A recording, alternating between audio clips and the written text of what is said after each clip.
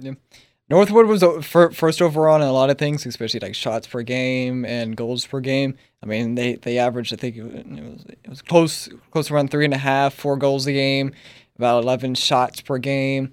I mean, not a lot of teams even kept up with them. Granted, they do got pros on the team, but I mean, what is needed to stop what looks like to be like a CRL dynasty right now? So I would say defense, honestly, like we were just talking about it, but like a lot of these teams start with offense first, and it's crazy to think about how strong a lot of these teams are on offense, but they can't make that transition to defense. There's a lot of like factors that come in with it.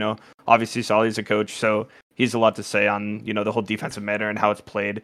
Right. So like if teams can just get that defense down, I feel like Northwood would have a tougher time of just scoring these Brazils and just these strong high strong scoring games that you see at this World Championship. I mean, yeah, definitely when that's going to be a 3.56 percentage on just goals per game, you have a problem right there. Right. That's crazy. I don't think we've seen that type of set, and not even in RLCS terms, I don't think, right? And just not at all. Overall, Northwood kind of, I mean, really just dominated the pitch and took it to the house overall. Now, a quick question for you though is what would be the second best team maybe coming up next year that you can see make a run against Northwood? Kfrost.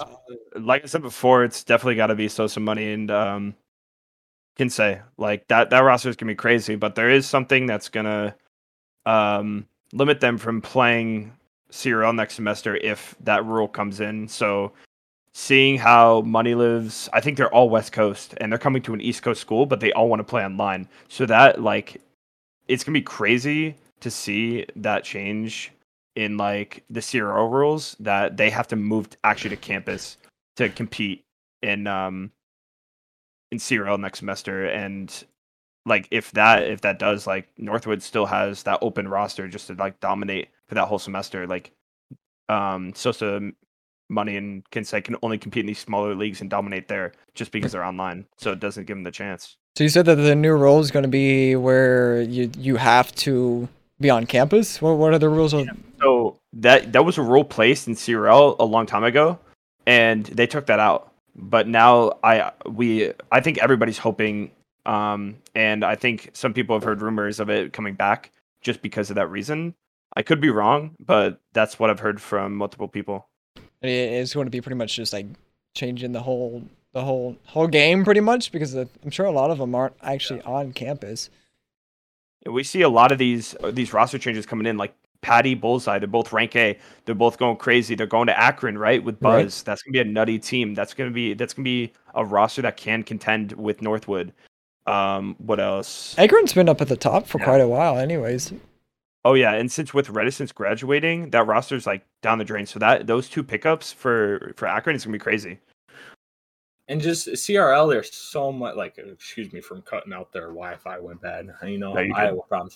But on another note, I think just everything with just CRL rules, I think it's better to have a team more in person.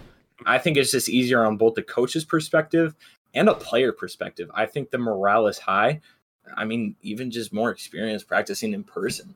I mean, you avoid that technicality loss, and let's say one person's Wi-Fi goes out, it's not just a two-player practice. It could be a 3, right? Or none.